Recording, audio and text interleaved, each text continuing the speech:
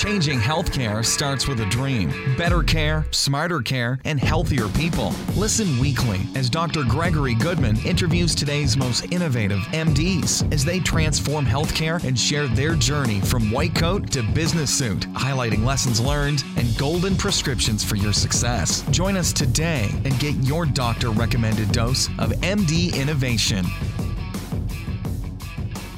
So this is Dr. Greg Goodman on the Modern MD. I'm really excited today. We've got Dr. Sachin Jain, who's the Chief Medical Officer at CareMore Health System, an innovative health delivery plan and subsidiary of Anthem. Prior to joining CareMore, Dr. Jain was the Chief Medical Information Officer at Merck, where he developed global partnerships to leverage data to improve patient health. From 2009 to 2011, Dr. Jain pursued government service at the U.S. Department of Health and Human Services, where he was the senior advisor to the administrator of the Center of Medicare and Medicaid, CMS, and helped launch the Center of Medicare and Medicaid Innovation, CMMI. He also served as the special assistant to the National Coordinator for Health Information Technology at the Office of the National Coordinator for Health Information Technology, supporting the agency's implementation of the high-tech provisions of the Recovery Act and meaningful use. He's board certified in internal medicine and is the co-founder and co-editor-in-chief of the Journal of Delivery Science and Innovation. Sachin, welcome to the Modern MD. It's an absolute honor and privilege to have you on the show. Thanks so much, Greg. It's an honor for me to be here. So I'd love for you to tell us a little bit more about you personally and your journey as a physician innovator. I've always been interested in questions about how we can use medical training and skills that you gain as a physician to actually improve care on a larger level. It always occurred to me that, kind of the care of individual patients would be a very satisfying career, but much of my life would be spent trying to fix and patch problems that were actually more systemic. I grew up with a physician father, and I would, ask questions about, why do we have so many uninsured people, and why is quality of healthcare so poorly, so poor, and why is healthcare so poorly coordinated? And, in the course of kind of asking questions like that, I realized I have a deep passion for healthcare policy, and then, frankly, also the business of medicine and actually how to improve it. So that's my story.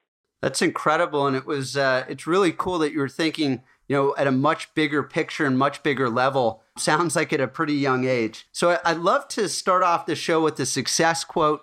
Do you have a quote that's important to you or something that you live by that you'd like to share? Yeah. I would say that, for me, ultimately, I think I wouldn't say it's a quote, but I would say that it's maybe a life philosophy. I think ultimately, our relationships with, the people in our lives are sacred. And that to me is what drives, kind of how I operate within, a clinical setting. It's also a function of how I live in my personal life and also how I kind of operate in the workplace. And so, I think that gives you probably a window into how I think about the work that's ahead of us within the healthcare arena. That's awesome. I think it really does come down to those personal relationships and connections, and that's really wonderful. So I'd love to shift. I know you touched on it. You had a really kind of interesting journey, is what I'm terming the white coat to business suit.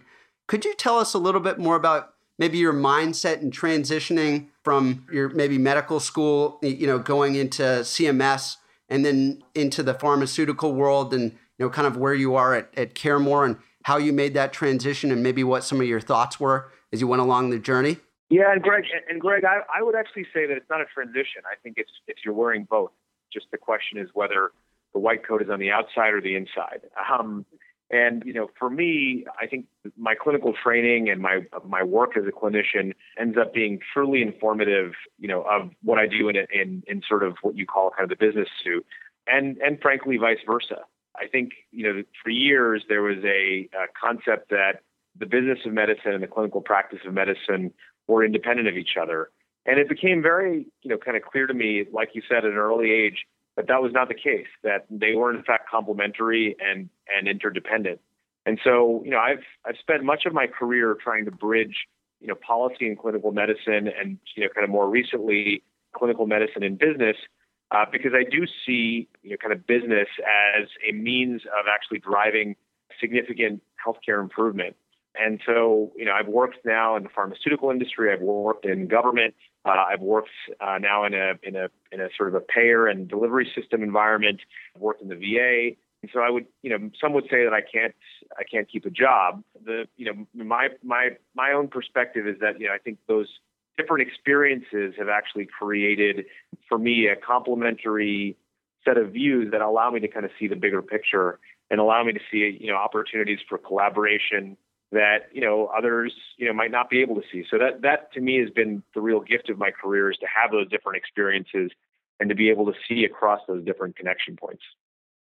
That's really incredible. And what do you think, if you're maybe an early stage or early career physician or even a medical student, interested in the bigger picture, what would be some of your advice as to maybe how to go about that, or how to think about that transition, and, how to incorporate, to your point, the white coat and the business suit and kind of play in both spaces? Well, for one thing, I would say is to always, kind of maintain a primary identity as a physician. And, I get, asked for advice from time to time, by medical students and residents who say, if they're in medical school, they say, should I go on to finish a residency? If they're in residency, they say, should I continue to do clinical practice if I'm going to pursue a career as an entrepreneur, as an innovator? And, for me, these are kind of non-negotiables. You have to finish your residency. You have to continue to see patients, because I think it's those real world experiences that ground us. I think, there have been a few phases in my career where I, haven't continuously seen patients. One time of which was when I was in the government. And it's amazing how quickly you can lose sight of the realities of what's happening in the front lines of care delivery. And it's those realities that are going to give you the insights that'll enable us to actually truly improve care. Right now, I'm sort of itching because I haven't seen a patient in about 7 months, because I've transitioned to my role at CareMore, and I don't have a California medical license right now. And it really bothers me, because so much of my work is really at the interface of clinical medicine and this large organization that's really focused on improving clinical care through a very innovative structure. And I'm able to kind of operate on the, from, my office, but I'm not able to kind of get really knee deep into the front lines of care delivery in the way that I always like to. Fortunately, my license came through a few weeks ago, and I'm just now going through the kind of painful process of getting credentialed at the various hospitals that we work at. But I think it's that marriage that's really important. And too often, people treat these things as sequential, and I think that's a mistake.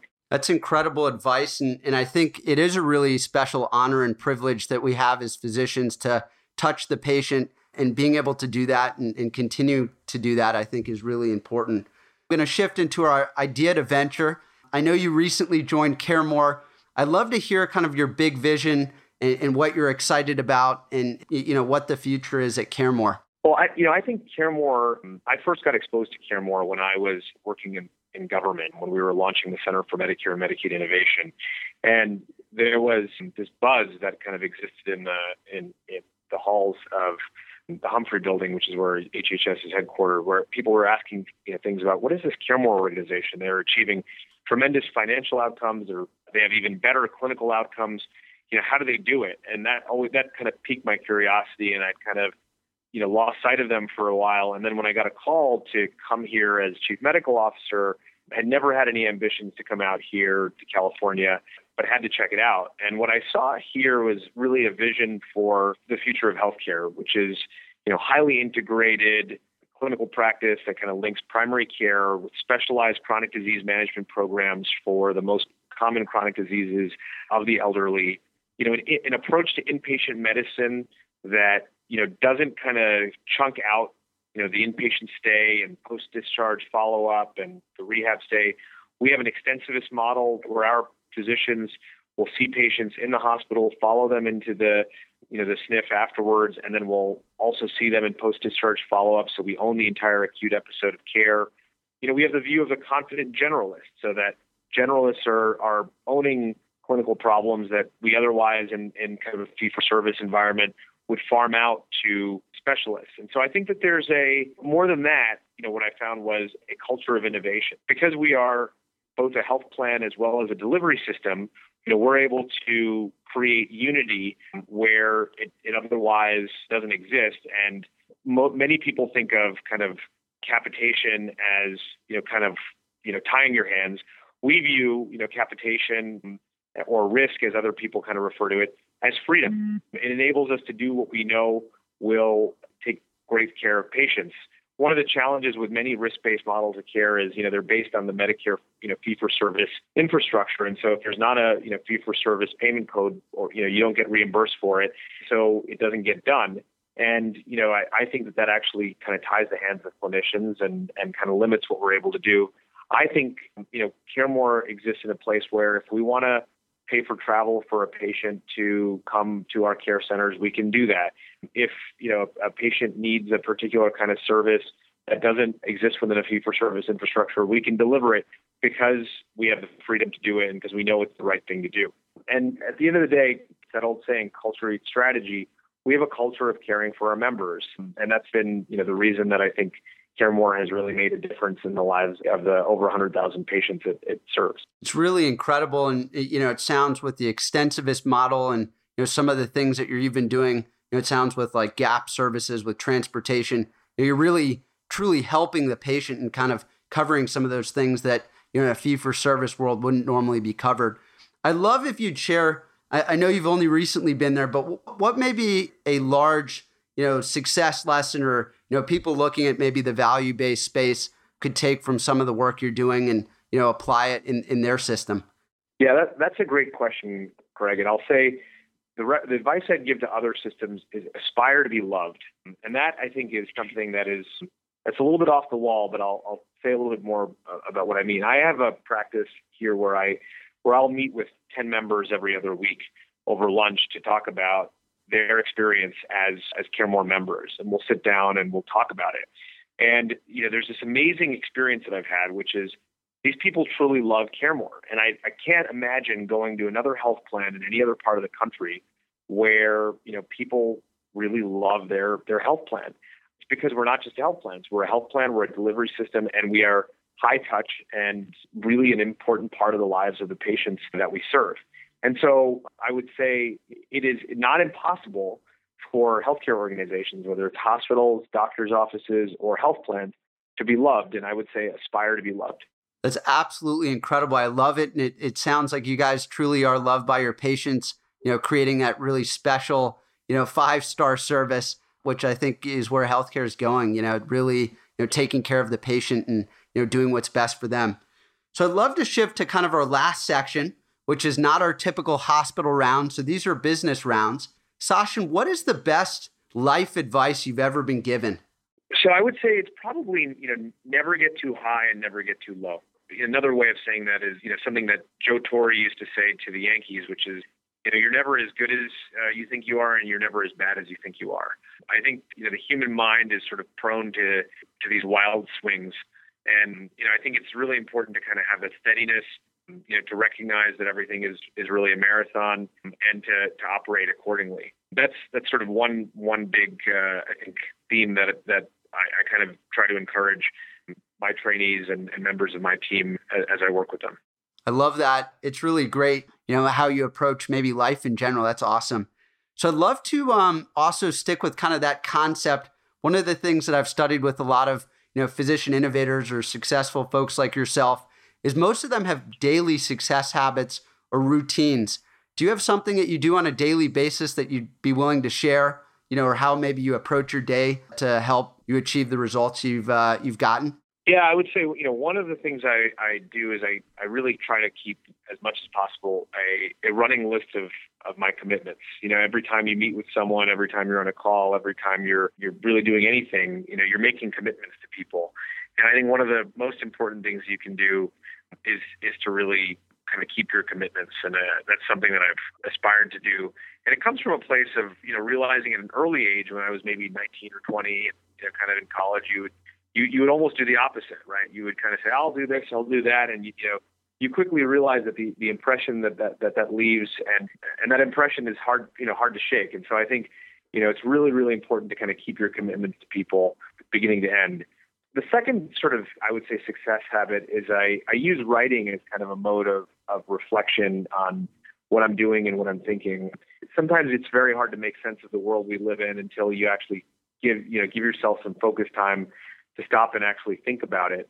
And so I do take a little bit of time, whether it's, sort of during travel or, on the weekends, to kind of just jot some thoughts down. And I usually write it for an external audience because it helps, it gives it the discipline that it needs to be, kind of truly meaningful and to kind of allow me to kind of pull the learnings that I'm supposed to. So, I've written about, things I've seen in clinical practice. I've written about experiences I've had with patients.